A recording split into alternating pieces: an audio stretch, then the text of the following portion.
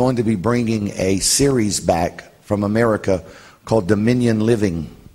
I just finished this. It's 6 CDs that deals with the mind and the mouth and money and morals. And it helps you understand that if you do not have victory in your money, you don't have victory.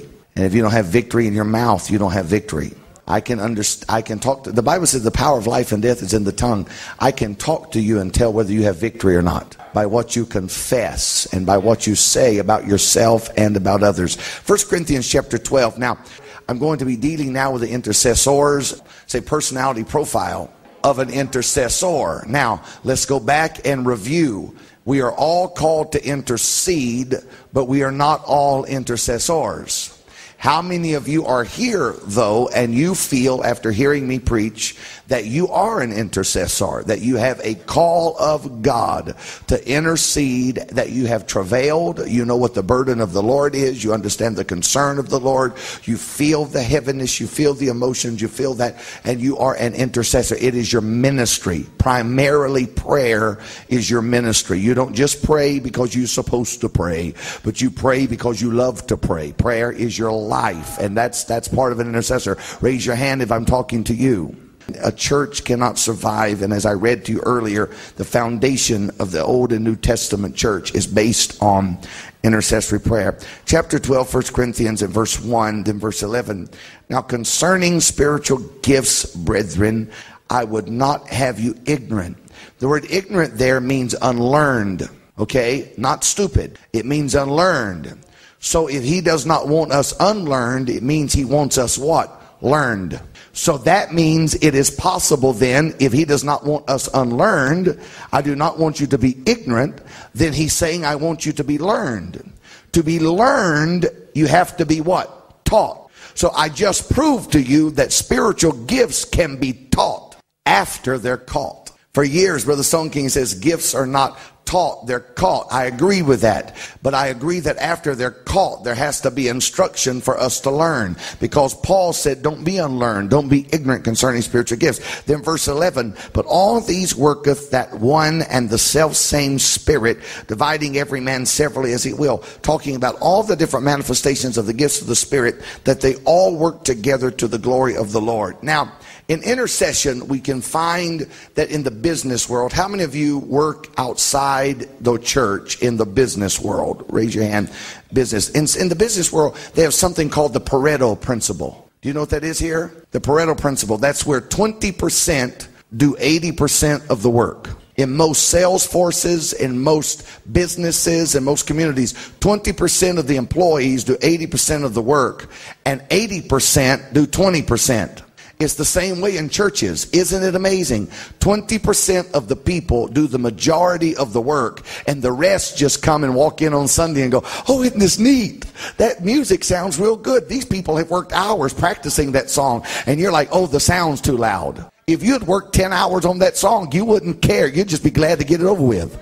And so 20% to 80% of the work. It is the same in prayer. They did a survey, it was about 10 years ago. How many believe in a literal heaven or a literal hell? It was amazing that over 60% of the denominational preachers in North America no longer believed in a literal hell. So if your pulpits don't preach a literal hell, that takes out conviction. No wonder people can live any way they want to and then come to church and think they're saved. But in that statistic, they asked the question, and they broke it down, all churches, all denominations across the board, that 5% had a consistent daily routine prayer life. And then people wonder why we're not seeing the revival of the book of Acts. The Bible says that Jesus is the same yesterday, today, and forever. Why aren't we seeing it now? Has God's word changed? No, but the church has. And everyone's wanting to preach since the movie come out, The Passion of the Christ.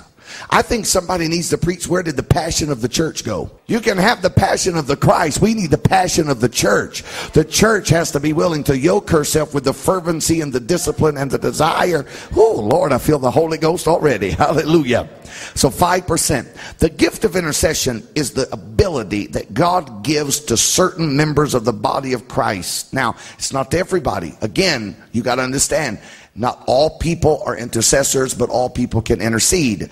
But the gift of intercession as a personality is given to certain people to pray for extended periods of time on a regular basis, and they see frequent and specific answers to their prayer to a degree much greater than that which is expected of the average Christian. Many of us that have daily prayer lives, we pray the scripture, we pray the will of God, we cover our family, we pray that our steps are ordered of the Lord. We can do that in 30 minutes, 45 minutes, maybe an hour. That's great. We go, God moves. But an intercessor can get in the move of prayer, and in 3 hours they're just getting started. And that is a gift that if you have it, I'm going to teach you.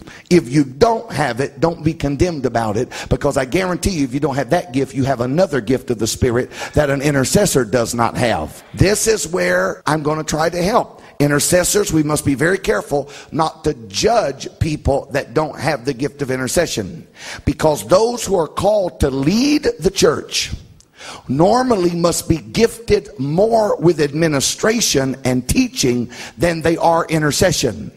And if an intercessor ever gets confused and thinks that the pastor is carnal because God uses him more to do the practical business side of the church while they're back here praying, they can begin to cause confusion in a church, not understanding that if the pastor stayed on that level of the Spirit, he would be so drained and emotional and tired and fried in his spirit that when he walked out here, he wouldn't even have a word from the Lord. So for me, when I pastored and trained my intercessors, I taught them that even though I pray and I do intercede, and there were times I would lock in the church 2 or 3 days and I give myself over to the prayer of the Spirit, there are also times where I have to get into the leadership and the apostle mode and teach and develop and study and read and train and invest and have staff meetings and board meetings and vision meetings. And at that point, that's when they need to be in the prayer room fighting and warring and helping carry that load. And instead of it lifting them up, it lifts the whole body up, because a rising tide raises all ships. So if you get the rise of the tide of the Spirit and the anointing moving through prayer, then all ministries and all leaders and the entire church comes up. But the problem is, many intercessors, because they think they're spiritual, because they're operating in that gift, then they become judgmental to those that are not called to be intercessors. Well, we're the spiritual ones and they're the carnal ones. I've seen entire churches divided by, you have the spiritual people and you have what's called the carnal people. But it always amazed me. The people that they're calling carnal seem to have their houses paid for, their marriages were good, they worked real jobs, and sometimes the one that said they were spiritual and an intercessor couldn't even keep a job. And I'd be like, well, say balance. And that's what God's going to help us to do today. Now, there are 5 characteristics of an intercessor, right? 1, 2, 3, 4, 5. Number 1, they pray longer. Brother Jim wears me out. After maybe an hour, 2 hours, I'm through. I'm ready to get up and go eat pizza. He's just getting started. Brother Jim and Sister Anna, when she was living, I have literally timed them at the church. They have prayed at one time. I timed them 9 hours in the sanctuary, praying and interceding. Brother Super, did you feel guilty? Nope. I think in 9 hours I took 2 naps. I didn't feel guilty at all. I was going to hospitals and visiting people, coming back to the office, checking on something, everything going good. I'd leave again, go do my duty, come back, they're still in there praying. Oh, but Brother Super, you should have went and prayed. Why? That's their gift. I'm operating in my gift. Oh, I wish I was helping you. They pray longer. They pray more intensity, with more intensity. That deals with what I told you about burden and travail. True intercessors know how to travail and pray through a burden. Now, something you need to understand, and I probably already told you this, but all of us need to know that a burden or a concern from the Lord, when God puts a burden, if you're an intercessor, when God is activating you to pray intercessory prayer, not supplications prayer, not thanksgiving prayer, but when God is activating you to intercede, and what is that? To pray a burden through. Do you remember that? When God is activating that, the emotion that you will feel is the exact same feeling and emotion as depression. Did you know that? And people that have no understanding of the gift and they are unlearned, they will walk around with a heaviness and depression. Well, Brother Super, how do I tell the difference? Simple. If it is of God, when you yoke with the travail and the burden and you pray it out, when it bursts, joy will rip through you, and it will loose you in laughter and joy and liberty and victory, and it will break. If you're praying and you're travailing and it never breaks to joy, you're dealing with depression. So what a lot of people think is intercession is really depression, and you need to just get happy and go get some help. Or what a lot of people think is depression is not depression, it's intercession, and you could pray it out and that thing would lift off of you, and you would say, my God, I've been walking with this, not understanding what was going on, and it was a mood swing. And sometimes you get confused, and my wife would call me and say, honey, you got to help me. I don't know if I got a burden or I'm depressed. And I ask her a few questions. How many of you can relate to that? Sometimes it mixes it up. The way to know the difference is when I go to prayer. The first person I heard teach that was Brother Billy Cole. Brother Billy Cole told us that years ago, because as an intercessor and prophetic personality, if I had not heard that years ago, I probably would be sitting in a psychiatrist's office right now saying, what's wrong with me? Examine me. Because I have a prophetic personality and I am an intercessor, I have mood swings, because God uses emotions if he's going to use you in spirit. Say, spirit equals emotions. So if God is going to use you in the spirit, he uses your emotions, and it's by your emotions. That's why people say, I feel this, I feel that. Intercessors are really into that. Prophetic personality types are really into that. I feel this is going to happen. How do they feel it? They have learned how to listen to the warning bell in their emotions. There are things that I can prophesy to people because it is a feeling I feel. But yet at the same time, if God uses your feelings for the positive, then everything that God does, the enemy has a counterfeit. Do you understand that? For everything that is God, there's a counterfeit. So if God can use your emotions to use you in the spirit, the enemy will attack your emotions and send emotional destabilizers in your life, in your marriage, in your finances, in your career, to try to cause you to become emotionally, mentally unstable. Because if he can do that, he can affect your spirituality as an intercessor. So that means that an intercessor must spend much of their time girding up the loins of their mind by the word of God and protecting their emotions and their feelings. Because if not, they get confused with what they're feeling, and just because you're having a bad day doesn't mean God's having a bad day. Now, more intensity. Number 3, they enjoy. Now, here's the difference between people without the gift and people with the gift. A true intercessor enjoys and receives more personal, say personal satisfaction from their times of prayer. They love to pray. They live to pray. They love to be alone with God. They love to just hide out with God. They receive personal. Some people praying, they know it's right, and God, I feel your presence, but I got to force myself. I've got to set my alarm. I've got to say, okay, I'm going to pray 1 hour, then ding, okay, I'm through, I can leave now. An intercessor, that's not them. They just get hit out with God, and they're late for work. They might miss meals. They just, oh my, I win with Jesus, and that is their calling, their intimacy with the Lord. Number 4, they see frequent and dramatic answers to their prayers. They see fruit. I told you that earlier.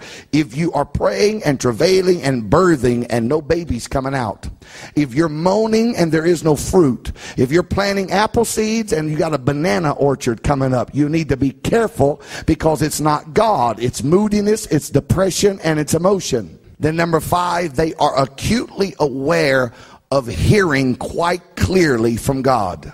I call it prophetic intercession. What many of us call intercession, I call it prophetic praying, prophetic intercession, because the prophetic gifts operate, and most intercessors, say most intercessors, have a prophetic personality and a prophetic gift.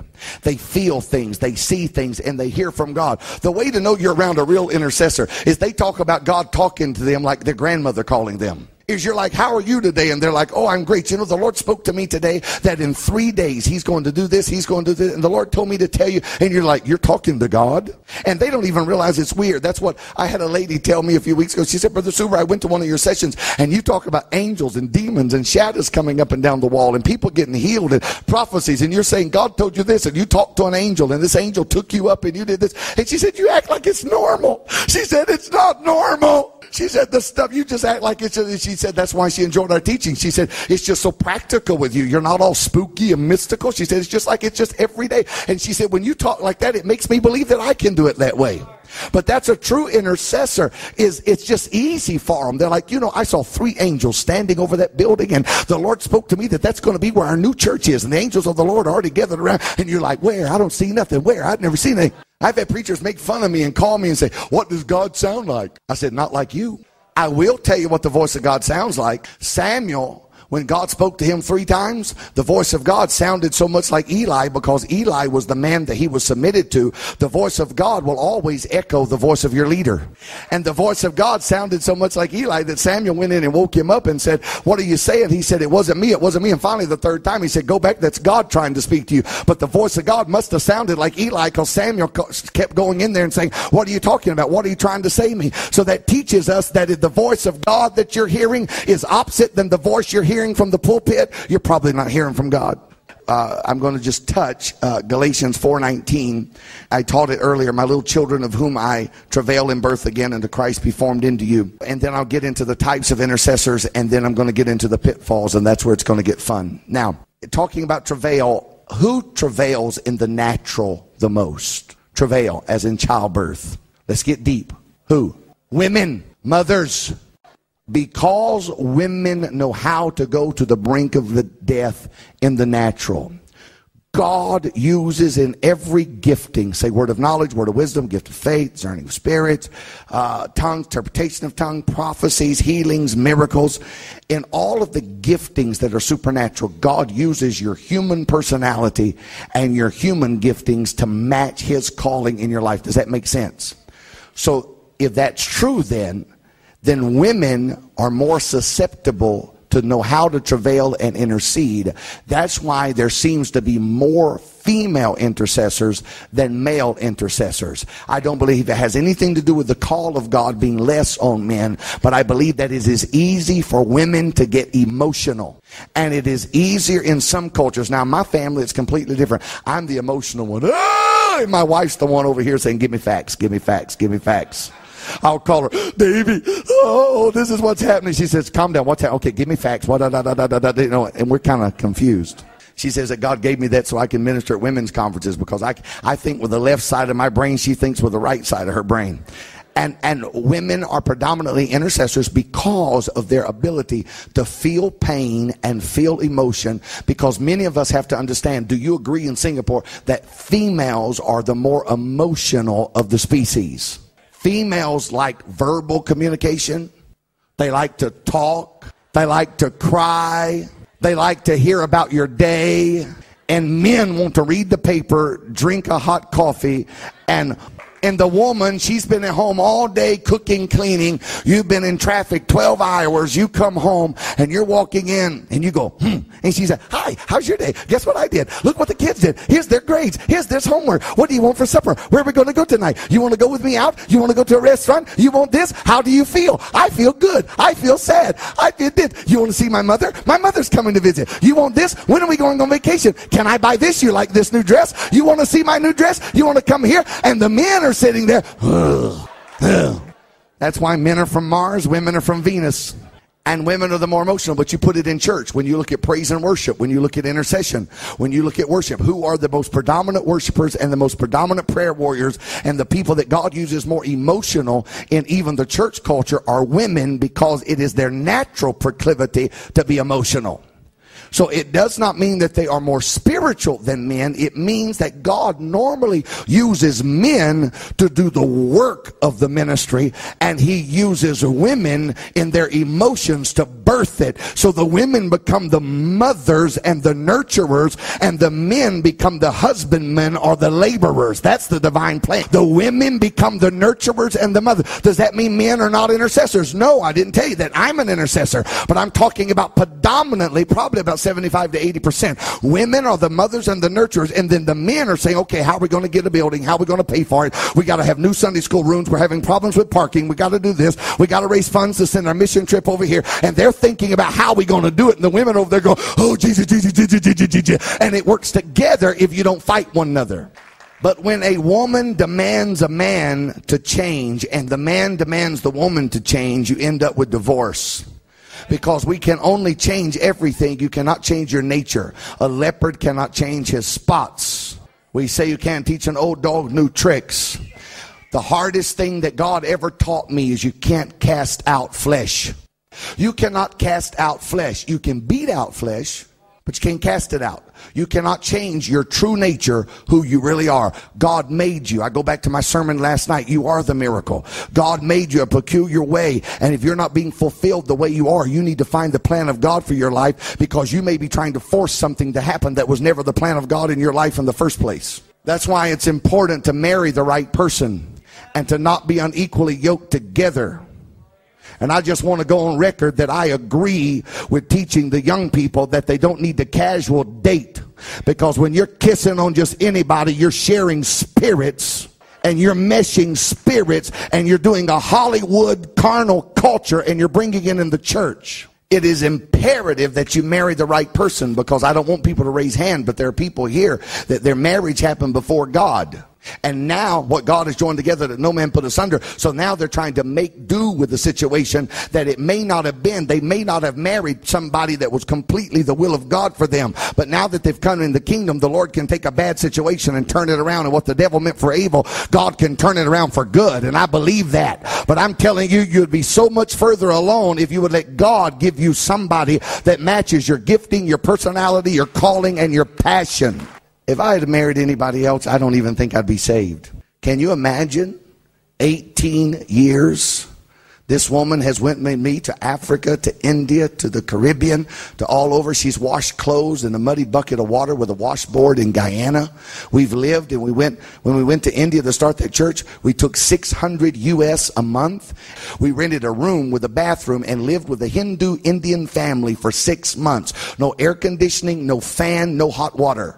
My wife's beautiful and intelligent. I put her through some stuff. But I married her so young, and it was the will of God. She didn't even know she was suffering. She thought everybody did that.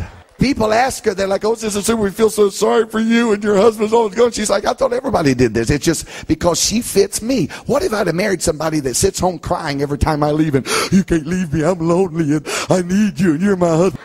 So you better be careful who you team up with in the spirit. So women predominantly are our intercessors. So when I begin to deal in a few moments with mood swings and emotions, I told you all that in a positive way, so the ladies, the sisters, don't get mad at me, because I'm an intercessor. So I wanted to tell you that up front, because some of the things I will teach in a few minutes may seem personal, because I will be dealing a lot with the female personality, because the enemy can take what God has meant for good and can turn it around and use it against us. That's why we're not ignorant concerning the devices. Now, there are 4 different types of intercessors. There are general intercessors. General intercessors. This is what I said earlier.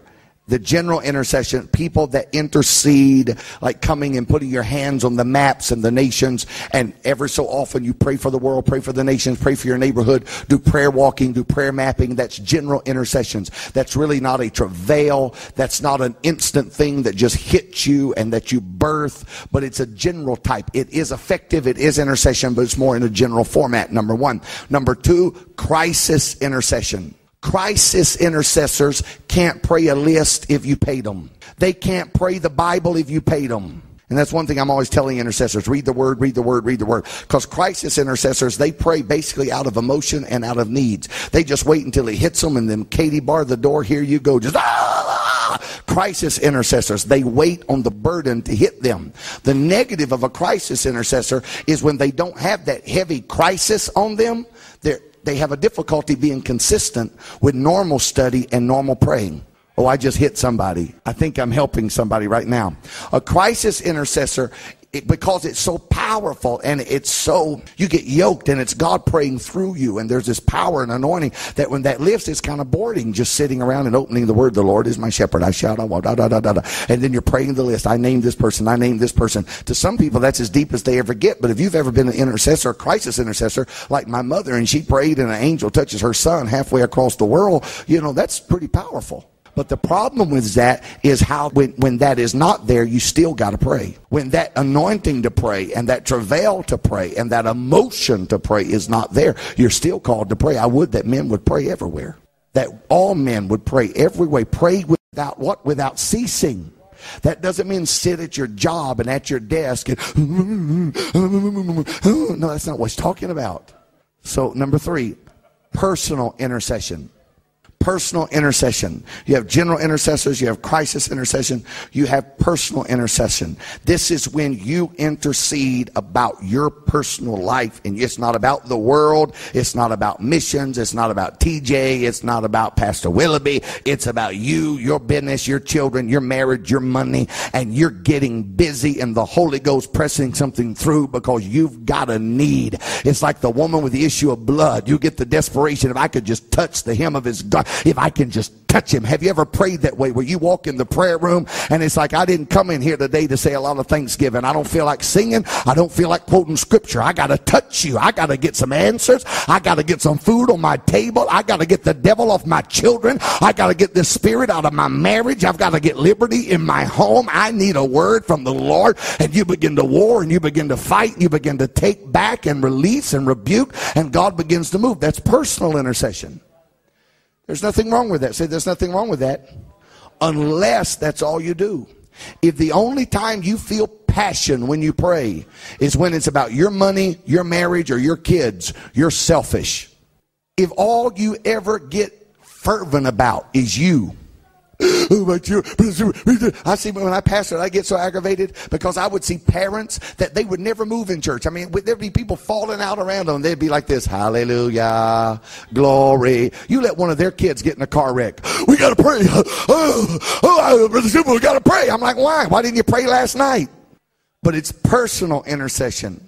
Then number 4, and I'll deal with our last session today. We're going to get very in-depth. Warfare intercession. This is when God yokes you with the angelic host, and the captain of the host is standing, and as you begin to pray and you begin to give commands, angels are commissioned. The Bible said that he shall give his angels charge over thee, that they shall encamp around about you to keep you in all your ways. And you literally begin to pray and be joined in the heavenlies, and you become a part of a tremendous warfare that I've already read the back of the book, and we're victorious. We've already won. Hallelujah. You ought to get excited about that. We've already won. It's already done. It's completed. That's why Jesus said it is finished. So we have warfare. So you have general intercession, crisis intercession, personal intercession, warfare intercession. Now, we're going to deal with the perils and pitfalls of an intercessor personality type. So all of our intercessors are people that feel like you might be an intercessor. Buckle your seatbelts. Number 1, you need to learn there is a difference between superstition and spirituality. There's a difference between superstition and spirituality. Everything you feel is not God and is not the devil. There are some things that are just real life.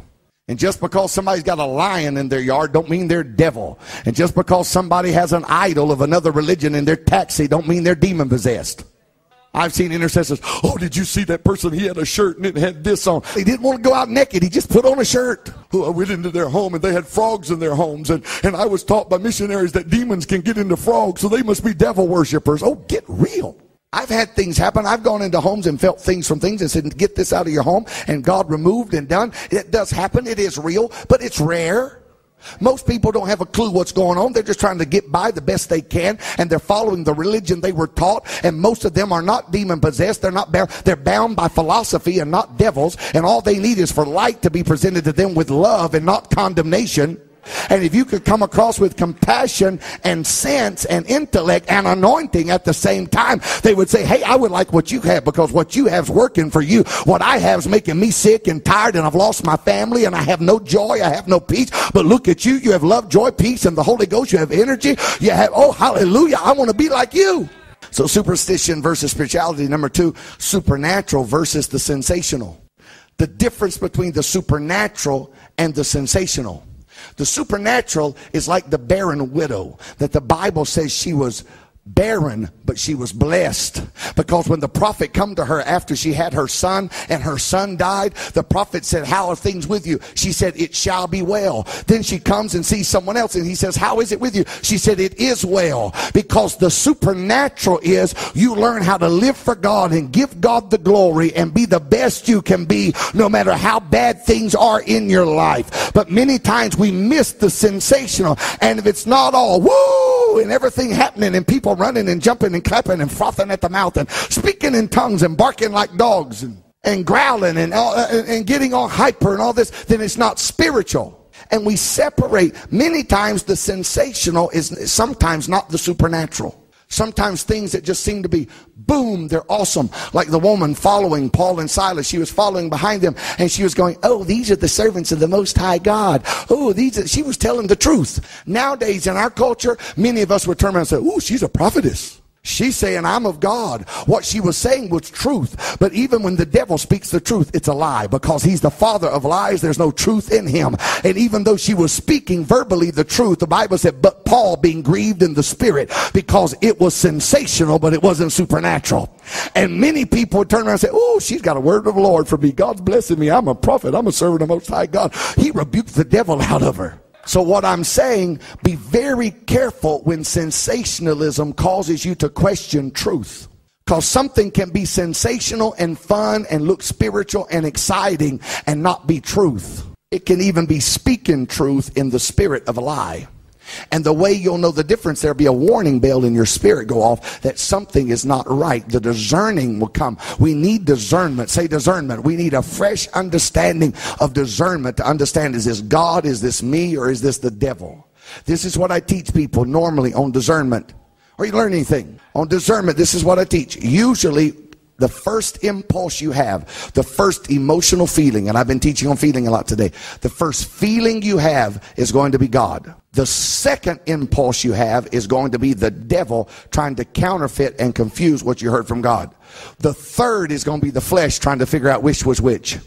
And normally I've learned to go with my first impulse, the very first thing. And if I meet you and boom, I feel negative, that first impulse. After I get to know you better, I can logically say, oh, that's not right. They're not that way. They're not that way. But I've learned the hard way. I need to go back to my first impulse, because God knows all things and God understands the private and secret things of the heart. And so I learned to follow that inward witness, say inward witness, that discerning in my spirit. So the superstition versus spirituality, supernatural versus sensational.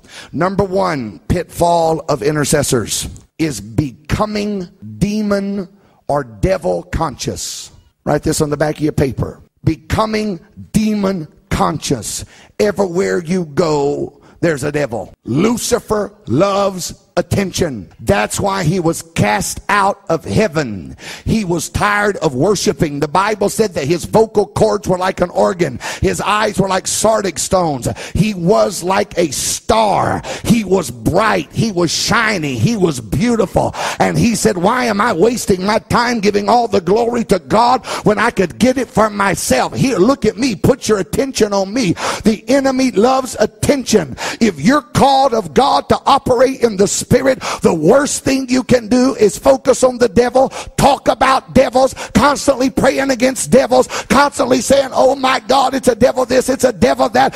Ignore the devil and he will flee from you. Resist him. Build up a standard and say, I'm not moving. You better get out of here. He loves attention, and there are some things that are just life. And this is where I'm going to hurt some of you, and I don't want to. I'm trying to be nice. Some of you don't need a devil yet. Because if you don't have victory in your feelings, say my feelings, my finances, or in dealing with other people, I cannot get into spiritual warfare, or I will be destroyed. If I do not have my emotions under control and my finances under control, you don't need a devil to fight some of you. Some of you are in such debt, you don't need a devil. The debt itself is hindering you from liberty and worship and the joy of the Lord. There's some of you, you don't need a demon. You don't know how to deal with people, and you're so hurt and bitter and confused and have so many personal problems in your life. If you were fighting a devil, it would be the breaking point. Oh, Lord, it's getting quiet now. And much of what we call fighting the devil is credit cards and not managing our finances and acting like a smart aleck, or getting in personal problems, or becoming friends with people God didn't want us to be friends with in the first place, or being joined with things that God didn't want us to be joined with in the first place, or not knowing how to harness our emotions and our feelings, and then we blame it on the devil. Oh, the devil's fighting me. Well, what do you mean the devil's fighting you? Well, I'm $30,000 in debt. My mother-in-law's been living with us for 2 months, and it's not the devil. It's life. And True intercessor personality, prophetic personalities want to get out of the real world, and it's easy to escape and try to blame everything on the devil. There's a demon attacking my finances. I do believe that. I believe that the demon can attack your finances after you've done everything in your practical knowledge to learn how to handle and invest and grow and plant and receive and do everything you can do. Yes, the enemy will come against your finances, but sometimes the biggest devil you fight is the person you look at in the mirror when you brush your teeth every morning. Can I get honest? Some of you young men, the biggest devil you're fighting right now is some little long-legged, beautiful little thing with a little miniskirt batting her eyes at you. That devil will send you to hell, and she don't even have a pitchfork. Can I just make myself home? Some of the biggest devil some of you young girls are fighting is not the devil with horns. It's that devil with a car that tells you if you'll go out with him late at night and don't tell your mom and your dad, you'll have a good time. Yeah, you'll have a good time all the way to hell. The road to hell is paved with good intentions. You need to say, get thee behind me, Satan. But that's not a spirit. It's just a real person. And we need to have some common sense and realize you can't rebuke everything. You can't pray out everything. Sometimes you just got to live through some stuff. Hallelujah. Feelings, finances, and people. Number two, we began to inflate the importance of Satan. There are people in the church that act like the devil is equal to God. Like Satan is yin to God's yang. They are not equal. Satan is a defeated foe. He is under your feet. The blood of Jesus has conquered him. The greatest weapon you have is the doctrine of one God and baptism in the name of Jesus. And if you've been water baptized in Jesus' name, there is not a demon in hell that can defeat you. And you need to stand up and say, get thee behind me, Satan. It is written. Take the word of God and begin to beat that demon all the way back out of your house and say, I refuse for you to come in here. I'm a child of God. I'm covered by the blood. Greater is he that is in me than he that is in the world. And we inflate the importance of the devil, that there's this big huge struggle and he's almost about to win. He's already defeated. Am I making any sense? Jesus said, I beheld Satan fall as lightning from heaven. I preached a message years ago. Satan has fallen and he can't get up. But Micah says, rejoice not against me, O mine enemies, because when I fall, I shall arise. The greatest weapon against the devil is restoration. The devil, Lucifer, failed one time and was cast out of heaven and will be cast into a bottomless pit for 1,000 years and judged and cannot repent. But every time I fall, the grace of God reaches down by the hand of mercy and picks me up. It drives the devil crazy. When you fall, you can get back up. But Satan has fallen and he can't get up. Satan has fallen. He'll never be restored. He'll never be restored. He'll never get back into the inheritance. But when I fall, I shall arise. And if you want to have a church that is fighting the devil, the greatest way to fight the devil is find people that are falling and restore them. Find people that hell has knocked down and restore them and lift them up and love them. Satan has fallen and can't get up. Look at somebody and say, well, get up. When you get up, you're doing something hell cannot do. Hallelujah. Number three, prophetic intercessory personality types tend to over-spiritualize things. Oh, I can't order red curry because red's of the devil. And spicy, hell is hot. So I can't eat. Oh, you're laughing. Some of you have friends. You know what I'm talking about. We call it flaky, wacky people. They don't even have common sense. You get in church with them and you say, man, this person's spiritual. Then you try to go out to eat with them and they don't even know how to act in a restaurant.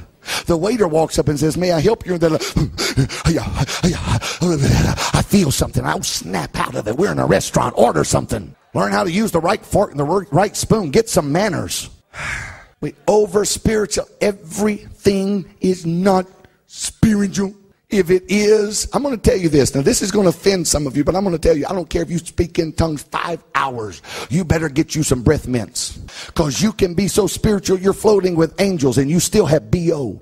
And until you become an angel, you need to quit floating around in the clouds. We're not angels. I don't have wings and I don't have a halo. I need soap, I need deodorant, I need breath mints, and I need to get a life. Sometimes my wife will look at me and say, honey, I'm like, yeah, you're human. Get over it. Okay. Brother Tenney called me years ago and he said, son, I have a revelation for you.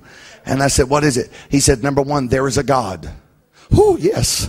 Number two, you're not him. There are some, I'm trying to help some. There are some things, I don't care how much you pray, they'll never change. There are some people, I don't care how much you travail over them, they will never change. There are some circumstances that even prayer can't fix. You say, I thought prayer could do everything. Only if it's already the preordained will of God. That's why you need to learn how to pray the will of God. It's the will of God that I have peace, love, and joy. It's the will of God that I have unity. It's the will of God that I'm a laborer. It's the will of God that I'm the head and not the tail. There's some things I don't know if it's the will of God to have, but I know it's always the will of God to win souls. It's always the will of God to be a witness. It's always the will of God to be a worshiper. It's always the will of God to love people. It's always the will of God to be compassionate.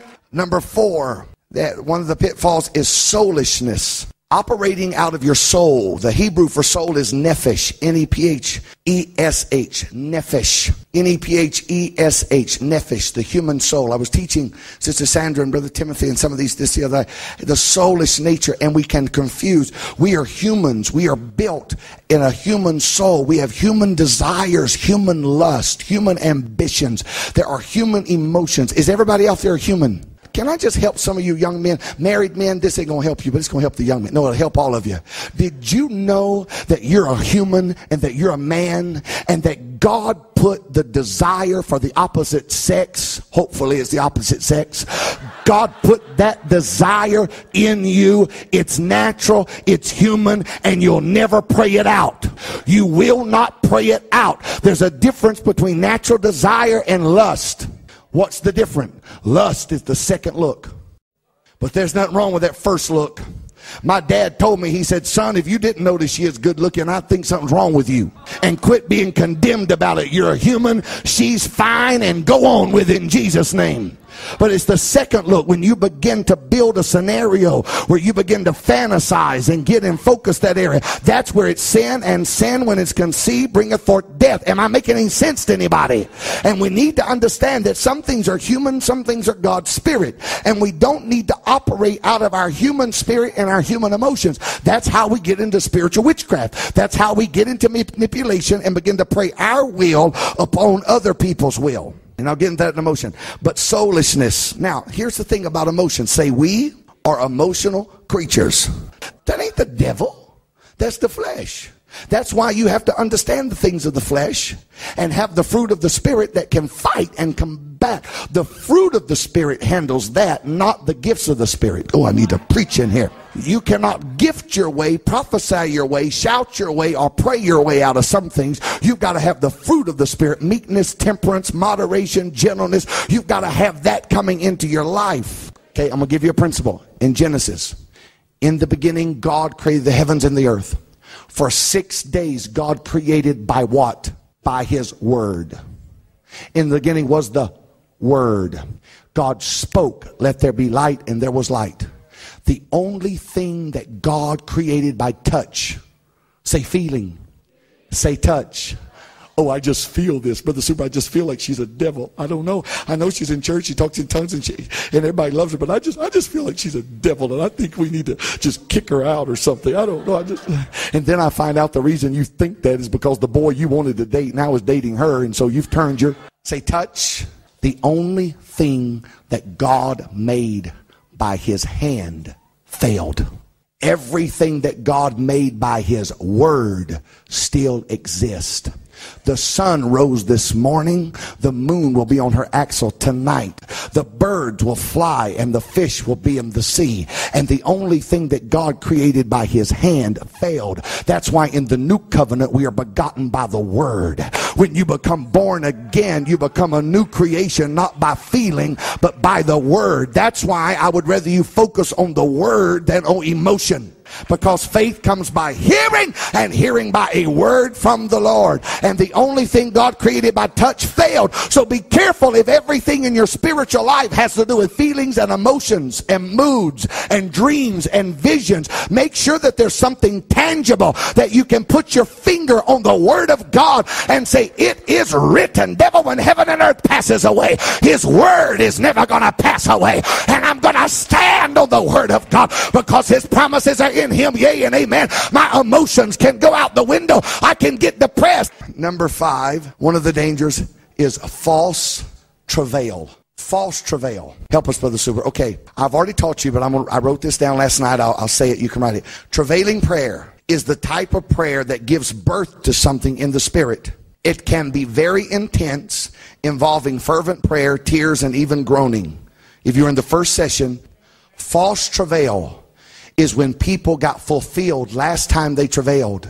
And without feeling travail, they feel carnal and that they don't have a place in the church, and they don't know how to operate in just their natural giftings and winning souls and living in the real world, working a real job, having a real family, raising real kids, paying real bills. They don't know how to do that kind of stuff. So they get into false travail and they literally make it up. The reason you know is usually it's completely opposite of the way the entire service is going or the way the entire prayer meeting is going. And they draw attention to themselves because they become super spiritual. Because when everybody else is laughing or everybody else is visiting or the church is over everybody else, these are the ones that are always the one every time, the same people, the same time, when everybody's kind of going a different way, they're the one over here going,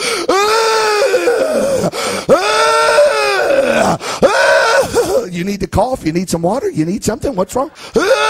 There's nothing wrong with that if it's real. There's nothing wrong with it if it's birthing something. But if it's not birthing anything but dry heaves, it's not God. Did you get that? And if it's God, God yokes his body. Christ is the head, and all the members are fitly joined together. They are members joined together. And if your ministry and your calling, your emotion is out of whack over here, and the entire body's doing this, and you're over here feeling out of place, something is wrong.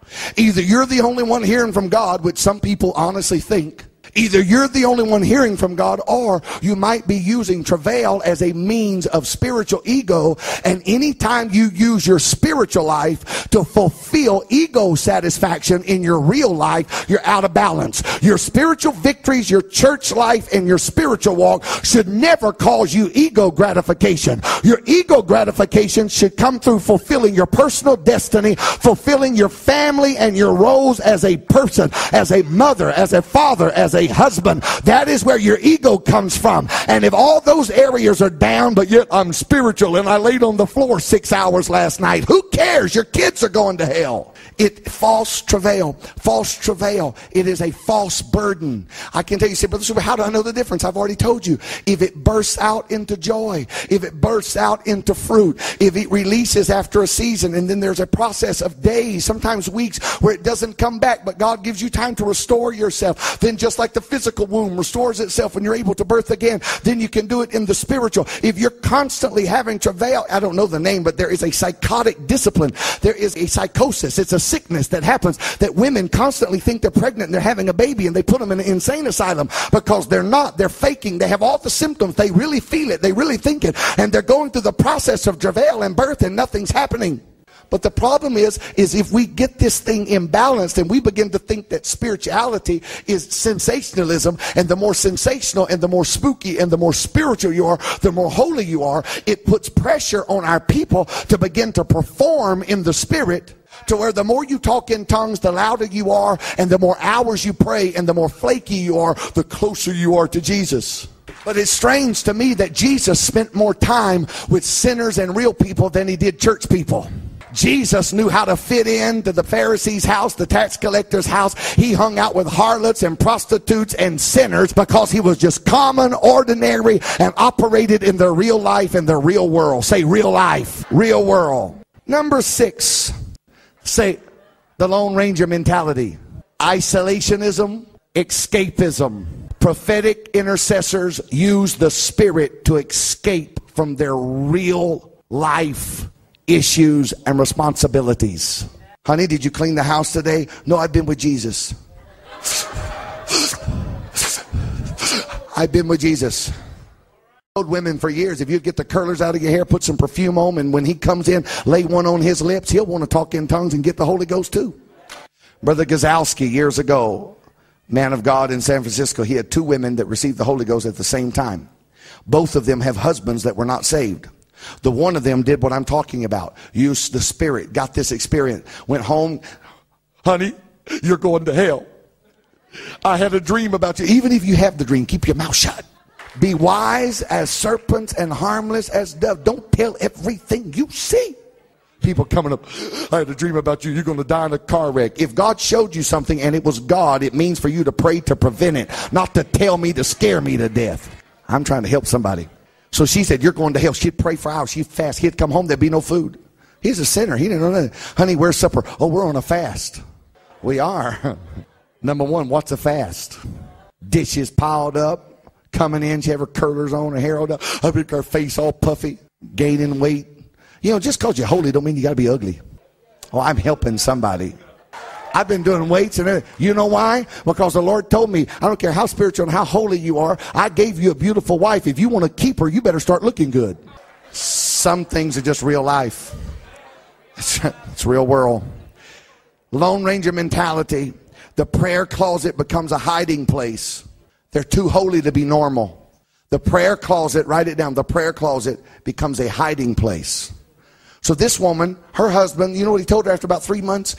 You're crazy. You're a cult. I'll never go to that church. Same church, different lady. You know what she did? She got the Holy Ghost. She loved her husband. She wanted him saved.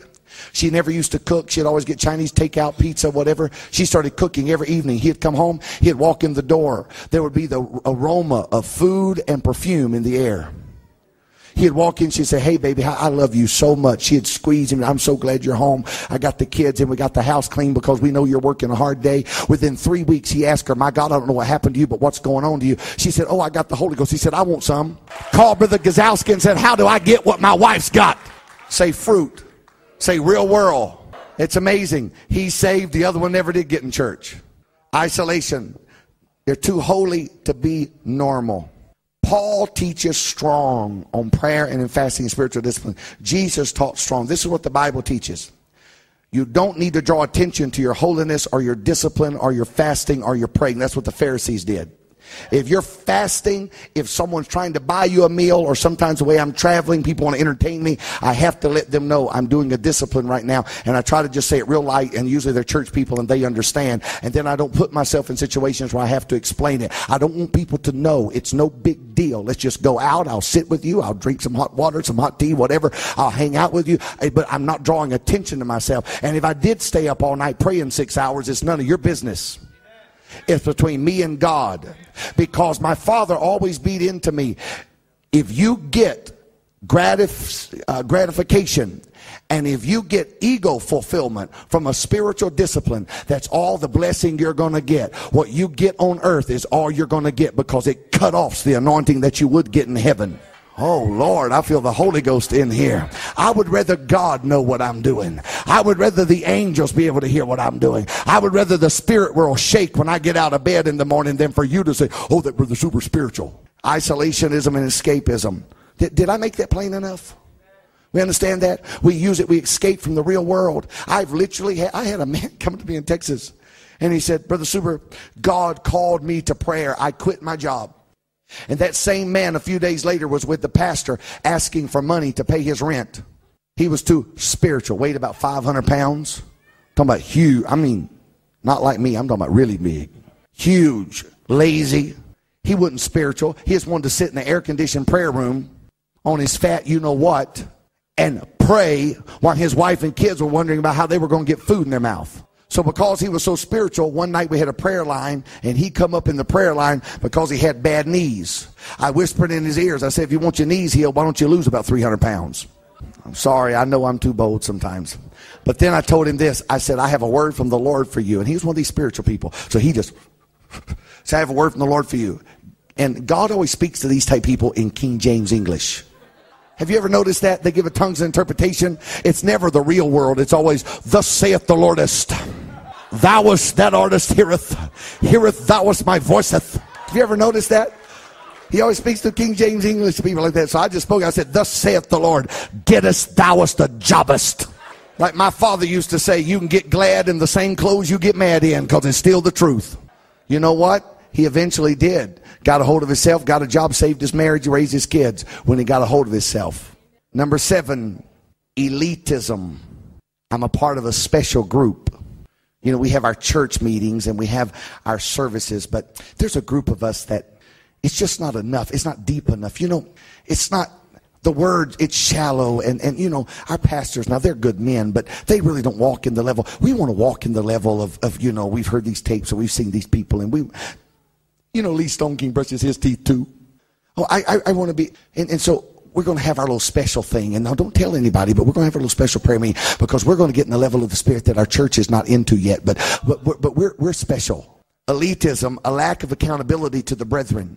I'm not talking about a lack of accountability to the pulpit. Yeah, I'm talking about to the brethren. When you begin to feel and judge your person you're sitting next to, you judge their spirituality according to their sensational or carnal response to how they live. You don't know what they're going through. It may have took just much angels and supernatural for them just to sit here today. They may have cancer in their body. They may have had a family member die. They may have just got word that they're going to be evicted from their apartment. And it took just as much God for them just to sit there. And you're over here going, well, well, well. And then you're going to judge them with their carnal and I'm spiritual. Look at me, I'm talking in tongues. It may have took just as much God for some people just to sit here today and hear the word.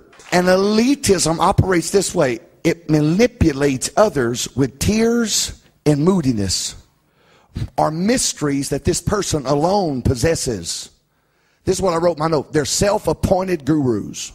God spoke things to me that he's never told anybody else, but they're special words and I need to give them to you because God told me to choose you. It's funny, the people they normally choose are people that they know already who are separating from authority and have a problem with submission. And so I'm going to separate you unto me and we'll have our own little sessions and we'll have our own prayer meetings, our own visions and our own dreams. And it's amazing how this can develop and end up causing confusion because there's a lack of accountability. We are called to be brothers and sisters, members fitly joined together.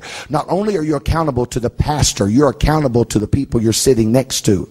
Be very careful when in your spirit, even in your private heart, you think you are more spiritual, because I want to know, what does that mean? It's not in the Bible. Let's just get honest. People say, oh, she's spiritual. What does it mean? Paul said, be ye spiritual. That word spiritual there is the word pseudokos, which means hungry for the things of the Spirit. That's all it means. Hungry for the things of the Spirit. It don't mean spooky, flaky, angelic, or more saved. How can you get more saved? We are redeemed by the blood. We are saved by the foolishness of preaching. Not foolish preaching. Oh, I wish I was helping somebody. How can you get more saved or more spiritual? The person beside you that has no emotion and doesn't even pray or travail in tongues, but just sits quietly and weeps and intercedes and talks to the Lord in their own way, can be just as hungry for the things of the Spirit, but they have a different gifting, operating in a different emotion, operating with a different personality. God help me. And if we could all yoke it together and get the intercessors over here, the prophets over here, the ones with giving and charity over here, those that have the gift of chastity over here, and get everything together. The ministries of helps over here, and it's awesome. Simple. Then number 8 is they have a lack of accountability to the church. They will begin to elevate personal revelation, what they feel God is telling them personally, above Scripture. Now we're getting into the danger part. This is when they say, well, it really doesn't matter what doctrine you believe. It really doesn't matter what your pastor says. This is what I feel God's telling us to do. And there's people that are just easily led astray. That's, oh, they're spiritual. Yep, they're spiritual. Yep. Let's just follow them right along. And they're causing confusion and breeding confusion. Because I'm going to tell you, I refuse to submit to anyone that is not submitted to somebody else. Because anointing can only flow down. And the only way I can get up is to push the person above me up. And when I go up, the person under me comes up. It's called the divine flow of the anointing. And the anointing flows down, not sideways. And if the person speaking into your life spiritually is not under submission to somebody, they're speaking witchcraft into your life and not the will of God.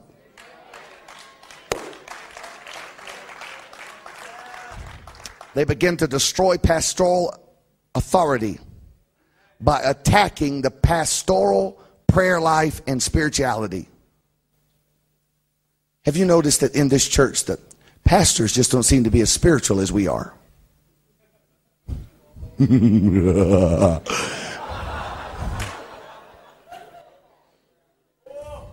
Have you noticed?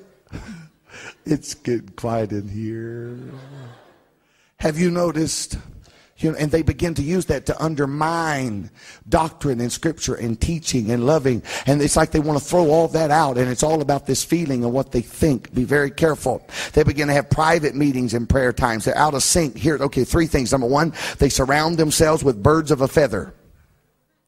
Sometimes I don't need discernment of spirits. I have the gift of suspicion. If you're always hanging around the same type people, that's probably what you are. And I don't need to have discernment on some people. If all you hang out with is homosexuals, then that's probably what you are. If all you hang around is bitter people, you're probably bitter. Is that discernment? Did God tell you? I told one woman that in our church. Brother Trooper, did God tell you? I said, no, it's the gift of suspicion. Not the gift of discernment, it's the gift of suspicion. Because you are who you hang around. Birds of a feather. Number two, you're out of sync with the vision of the church. Now, this is one thing that I've always seen, and this is true. When your vision and what you feel God wants you to do is opposite of what the church is doing, you need to check yourself. When everybody else is worshiping and you're crying, and when everybody else is in travail, you're over here going, hee, got holy laughter. Do things out of sync with everybody else so you get attention drawn to you.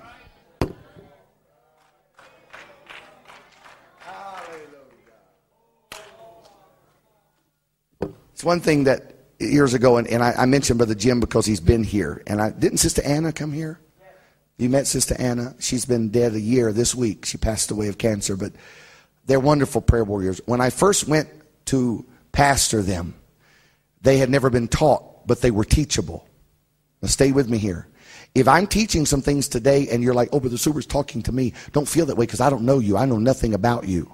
I had this. The pastors haven't been telling me what to teach. As a matter of fact, they heard me teach this at Alexandria, and the pastor said, hey, some of the stuff you were teaching at Alexandria, you can teach it here. So I was beating up them before I'm beating you up. So it's not about you. This is stuff God gave me.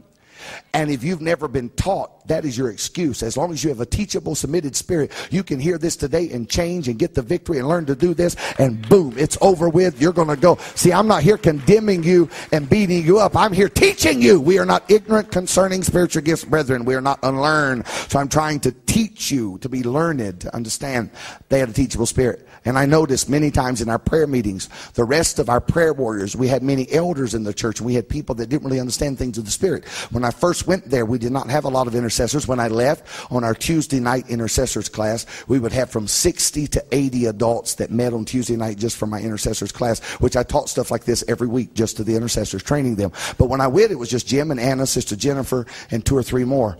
And I noticed that when they would pray sometimes out of sync. And they would get into their intercessor and they were in the spirit. But the Bible said the spirit is subject to the prophet.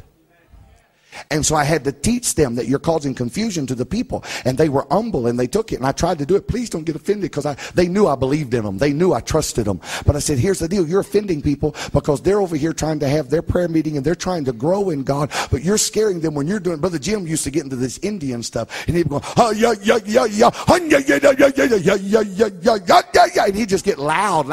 And it was God. But it was to be done in the privacy, alone, in the spirit. And I taught him how to yoke with the spirit of the prayer of the meeting. It was amazing how people that used to think he was a kook, that by the time I left, he was the person they wanted to pray for them. Because he learned that it's not to draw attention to myself. Anything that draws attention to me that would stop other people from praying can't be of God. So I yoke myself with the temperature and the atmosphere of the meeting, and I grow, and everybody grows together. And even if they don't reach the depth that I can go to, I'll go off in private and get deeper. But I'm going to come back to the group until the whole group gets to that level. Because it's not about me getting my attention and my gratification. It's not about somebody patting me on the back and say, boy, weren't you in the spirit? It's about me being used to pull the entire congregation, the entire body, to a level of the spirit. Oh, I feel the Holy Ghost in here. So I'm not here to condemn you. I'm here to tell you, get as deep as you want to go. Pray as much as God puts it on you. Travail as hard as you can.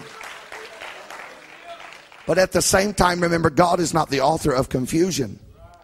And he will yoke you with the vision of the house. There are some prayer meetings. I believe churches should have secret prayer meetings. There are prayer meetings where we shouldn't even pray in tongues. There are prayer meetings that we should have prayer meetings. There are community prayer meetings where we can join with other denominations and even other religions, where we can come together and pray. We pray verbal, outspoken prayers, praying the word, praying the will of God, exalting the name of Jesus. And we're praying, but we are not threatening their culture or their church culture. But we are exposing them to just a taste of the anointing. Taste and see that the Lord is good. Because once they taste it, they're going to want more. Then the Spirit begins to draw them. Now, in separate prayer meetings, they begin to have unaccountable prayer partners that compete with the pastor for the allegiance of the people. This is where churches get divided, because you have these prophetic people trying to be spiritual, and they're competing for the allegiance of the people. Number 9, witchcraft praying. This is when you pray your will on somebody else. This is where Jesus turned around and spoke to Peter. Now stay with me here. Peter is the same one that Jesus has said, upon this rock I will build my church. I'm giving you the keys of the kingdom. Whatever you bind on earth shall be bound in heaven. Whatever you loose on earth shall be loosed in heaven. Same person, same station. Now he turns around and he tells him, He says, oh Lord, that's not true. You can't be crucified. You can't do this, blah, blah, blah. Jesus, what does he do? He turns around and says, get thee behind me, Satan. He calls the same person that preached the Acts 2:38 message the devil, because he was trying to put his human will, and he could not believe how that could be the will of God. So he said, no, that can't happen. That's not possible. Jesus said, get behind me, Satan. Because anytime you try to put your human will on somebody else and manipulate them to do what you think is best or what you don't think is best, you step out of praying the will of God and you begin to pray your will. You begin to pray soulish, and it's witchcraft praying. You must learn how to pray God's will, how to pray God's word. 1 John 5:14 and 15. It teaches us how to partnership with God. You partnership with what God has already established. And I've already told you that today about unity and reconciliation and harvest. Those are always the will of God. So you learn to pray. Witchcraft praying is when you begin to pray your will. Now, living overseas and I have been under attack from witch doctors, from different movements and different things. I have had threats on my life, but I know what it is to be under spiritual attack. When I was pastoring, right after my wife had my first baby, we thought it was postpartum depression. My wife has never been very emotional. She is not a depressive personality. I am more the up and down and the mood. You know, I'm more the inner. I'm what I'm preaching to you. That's why I can teach you, because that's what I am. I'm a prophetic personality. My wife is very practical. It's black, it's white. She don't care what you feel. She wants the facts. I think she should have been Chinese. I really, she just wants the fact. Just make it plain. Tell me the facts. Just the facts, ma'am. That's all I want. So, and I noticed I would come home in the evenings, the lights would not be on. She wouldn't have getting out of bed all day. I'd come back from the office, she'd be at home. She'd just start weeping, trying to eat. This went on for weeks. I said, something is not right. She even taught, should I go to a psychiatrist? Should I go to a doctor? And I've always prayed that God would help us, and we've never really relied a lot on the medical field. And I'm not against doctors. We just have chose not to get into all that. So I said, no, I don't know what's wrong. And one day I go to church at an unusual time, and I walk in, there's some cars. I'm like, good, they're praying. And as I'm walking past the prayer room to go to my office, I hear my wife's name mentioned. And I'm just like, I think I'll stop and listen. And there's a group of women that are in there praying because my wife wears a wedding band. That's a personal conviction that I have. I believe that she should. She wears a wedding band. They were of the persuasion that a wedding band would send you to hell. And they had been having private prayer meetings for several weeks, every day meeting at the church, fasting and praying that God would change my wife, and praying all this revelation and praying all this stuff against the authority that God put in her life, which is her husband. So not only are they messing with God, they're messing with me. Because before you get to God with my wife, you got to deal with me, because it's God, me, and then her. Sometimes I don't need to wait on God to fix some stuff. I can fix it myself. Before I knew it, I had opened the door and walked in and started rebuking these women just like they were witches. I said, I rebuke you in the name of Jesus. I began to plead the blood. I went off on them. When I got through, they were crying and blubbering and we're sorry. Name of Jesus. I called home. It was amazing. My wife said, I don't know what just happened. I just sit up in bed. It's like something just happened to me. She said it's like this cloud just lifted and the darkness lifted. And she began to tell me she was completely healed at that point. I said these were people praying their human will. There's only two spirits, the spirit of God and the spirit of the devil. And if you're praying anti the word of God, anti the will of God, and you're putting your personal spirit in your personal manipulation, and it's called witchcraft praying. Am I making any sense? And I'm going to deal in the warfare session, my next session I'm going to teach. I've taught it to you before, but I'm going to get into the symptoms, how to know if this is happening to you. But it happens when somebody's trying to put their human will and trying to manipulate their will on you. And it was amazing. Boom, I prayed for her. I reversed the curse. She got the victory. I told some other stories to the pastor, some things that happened with friends of mine. Same thing started happening in our home again. Having the same symptoms. All this weird stuff going on in the church and our family, my son. Weird stuff happening. I walk in the back of the church, and I usually don't come in like that, but I come in late in the back of the church. I just stopped. I just felt like waiting, and there was a man sitting in the very back, and I didn't know what it was. But I see him. He's holding something. I just kind of lean over. I'm just curious, see what it is. It's a picture of my family. And around his neck was this medallion and all this kind of stuff, and he was mumbling, and it hit me that he was a warlock. And he was a witch, and he had come, and he had somehow got a picture of my family. We send out pictures for Christmas and all that. He had got a picture, and he was focusing and channeling on that and working witchcraft right in the middle. You know what I did? I prayed the same prayer on him that I prayed on those women. It's amazing how it worked just as effective. He got up, closed his little book, put the picture up, walked out. We never saw him again, and the battle was over.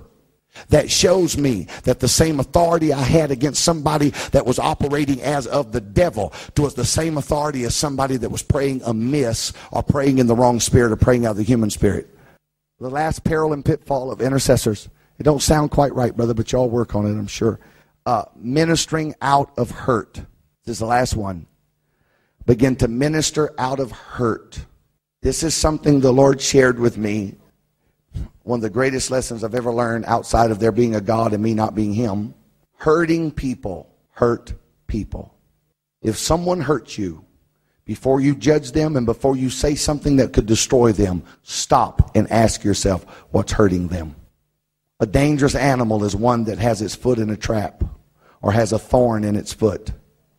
Hurting people hurt people.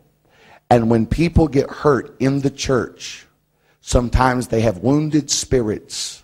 The Bible said that hope deferred maketh the soul or the spirit sick. And people that have had spiritual disappointments in the church can sometimes become so wounded that they turn it and pervert it and can begin to minister out of hurt and out of wounds. And they are ministering condemnation, they minister manipulation, they minister control, they minister bitterness because they're hurt and they're bitter and they're wounded, and what they're saying sounds spiritual, but it's full of hurt and full of wounds. And instead of judging them, you must stop and ask yourself, okay, where are they coming from? Where did this come from? Who hurt them? Who abused them? Who wounded them? What prophecy didn't come to pass? What prayer did they pray that didn't come to pass? And then it gives you understanding. Those are the 10 pitfalls.